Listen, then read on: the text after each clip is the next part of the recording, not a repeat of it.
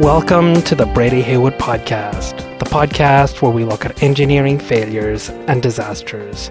My name is Sean Brady. The failure of the Malahide Viaduct in Ireland was a near miss. A passenger train travelling on the Dublin to Belfast line had just made it across the viaduct before a section of the structure collapsed into the Broadmeadow estuary. And while the technical cause of this failure is very straightforward, the human factors that conspired to collapse this bridge are a relatively new phenomenon, a phenomenon known as corporate memory loss.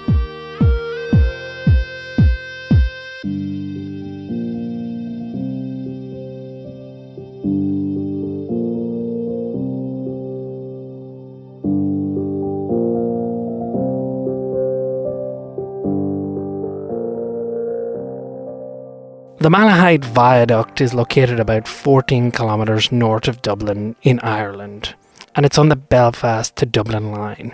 Now this viaduct crosses the Broadmeadow estuary and it's got multiple spans supported on masonry piers. So on the evening of the 21st of August 2009 at 6:22, a passenger train was travelling across the viaduct. And in the investigation that followed, the train driver said he noticed that it appeared as if part of the structure was collapsing beneath the train. Now the train safely made it across the viaduct, then stopped at Malahide station.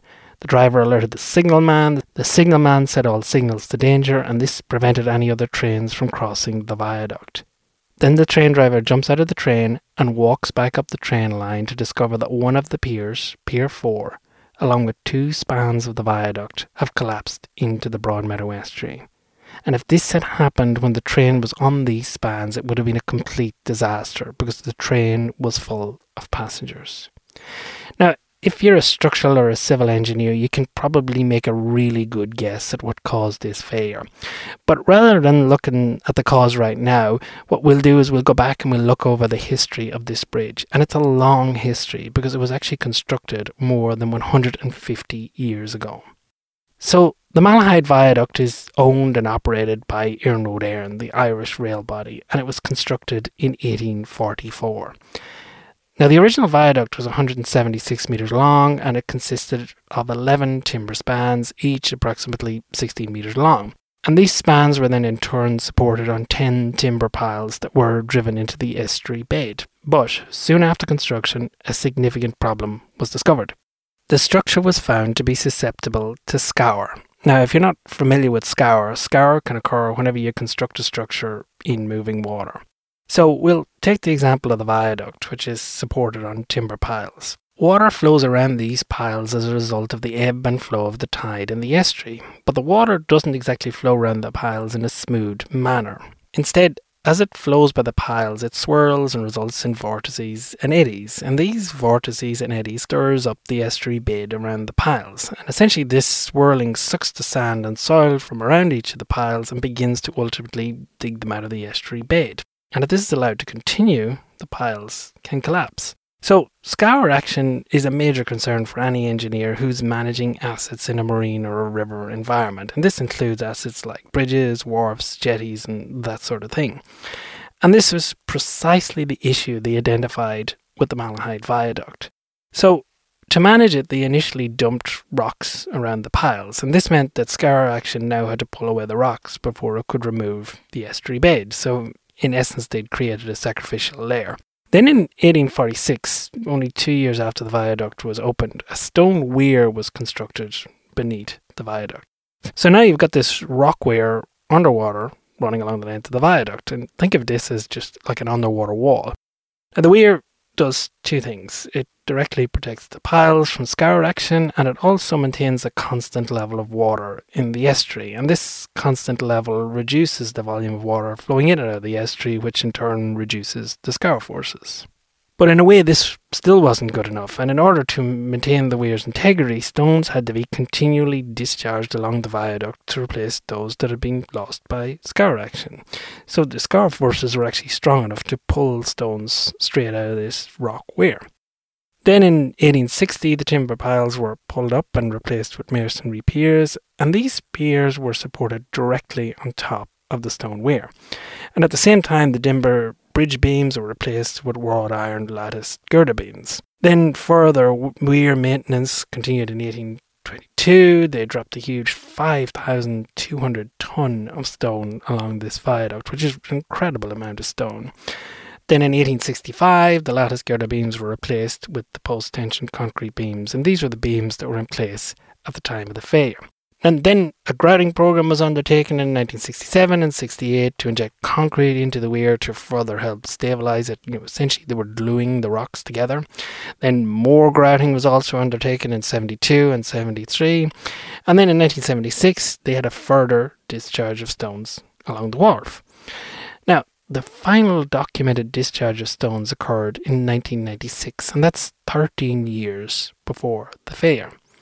So, the ongoing management of the structure's susceptibility to scour was a key requirement since its original construction. So given all that, what was the cause of the failure of Pier 4 and the subsequent collapse of spans 4 and 5? What caused this? Well, we know that with more than a 150-year history of scour risk and scour prevention maintenance, it couldn't have been scour. Except, yep, you've guessed it, it was scour. Turned out that scour action had completely undermined the foundations of Pier 4, with the pier ultimately being swept away and leading to the collapse of the spans. So how did this happen? Did Iarnród Éireann simply forget that scour was a problem? Well, yes, this sort of did. Now, the investigation of the collapse was undertaken by the Rail Accident Investigation Unit. Now, we're not going to step through all of the findings. I think it's much more interesting to approach this failure from the perspective of the engineers in charge of managing the assets. So if you were one of these engineers on the ground and in charge of this bridge, what did you actually know? Were you even aware of the scour risk and scour maintenance that had been going on for the past 150 years?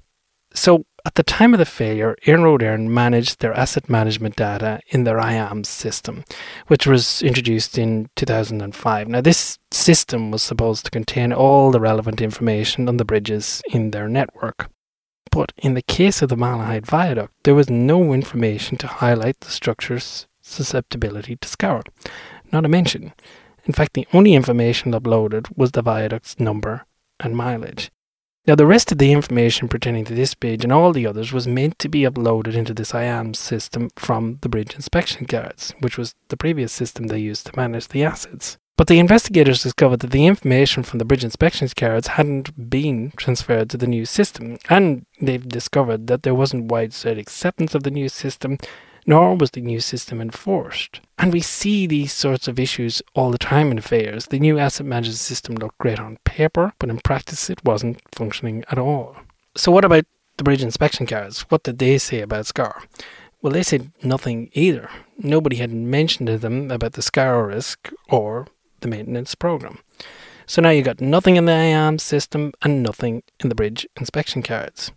And to make matters worse, there was no construction drawings relating to the viaduct's foundations. And in the absence of these drawings, the engineers assumed that the masonry piers were founded on bedrock. They didn't even know a rock weir was in place, so they didn't appreciate that the integrity of their structure, the viaduct, was dependent on the integrity of a weir that they didn't even know was there. So given all this, was there any information on scour written down anywhere? Well, it turns out there was. There was a key piece of information in the form of an inspection report. This report was prepared by Northeast Diving Services in 1997. Now that's 12 years prior to the failure. Now they were engaged to remove a derelict barge from the site and to conduct an inspection of the viaduct. And this report makes for pretty shocking reading given the failure in 2009. So in 1997, their report said there was significant deterioration of the grout in the weir as a whole, with the scour protection being, quote, too light for the job. They then go on to say that scouring had already commenced at Pier 4, and of course this was the pier that actually collapsed in 2009. But this report wasn't uploaded in the IAM system, nor was it filed with the bridge inspection plans. In fact, it only came to light in 2010, a year after the failure. And it was discovered by Iarnród Éireann personnel when they were simply clearing out an office. So the engineers responsible for the structure were missing a key document, a report that specifically identified scour as a risk to the viaduct. And in particular, they were missing a document that highlighted that scour damage in the vicinity of Pier 4 had already commenced. And the failure investigators found no evidence to suggest that any works were carried out on the weir following this inspection report, and they assumed that the weir was simply allowed to deteriorate further. So was anyone aware of the scour risk and scour maintenance? Turns out there were people. The failure investigators found that former Iarnród Éireann staff were indeed aware of the viaduct's scour susceptibility and maintenance routine, but these staff members had since left the division. So, the engineers responsible for the structure in 2009 were not aware that continuous maintenance to the weir was required to prevent deterioration. Now, I know that doesn't absolve them for a failure to check for scour anyway, and there were certainly other contributing factors to this failure, but it does highlight a very serious system failure. The information to adequately manage the risk to the structure was not available to the engineers, and this is what the investigators called corporate memory loss. The reality is that by 2009, the knowledge and information relating to the scour susceptibility of the Malahide Viaduct resided in the heads of a number of individuals who'd left the division, rather than in a formal system that was accessible to the engineers responsible for the structure. And I think it's fair to say that we're now in an era where the concept of a job for life is becoming more and more uncommon. People move around more frequently from job to job and role to role, and this happens in all professions.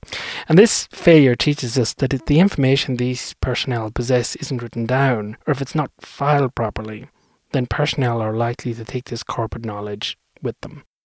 And in the world of asset management, where knowledge of a structure's past is critical for managing that structure's future, the loss of this sort of knowledge can be crippling. The Malahide Viaduct collapse teaches us that corporate memory loss is very real, and when a loss of knowledge bites us, it bites hard.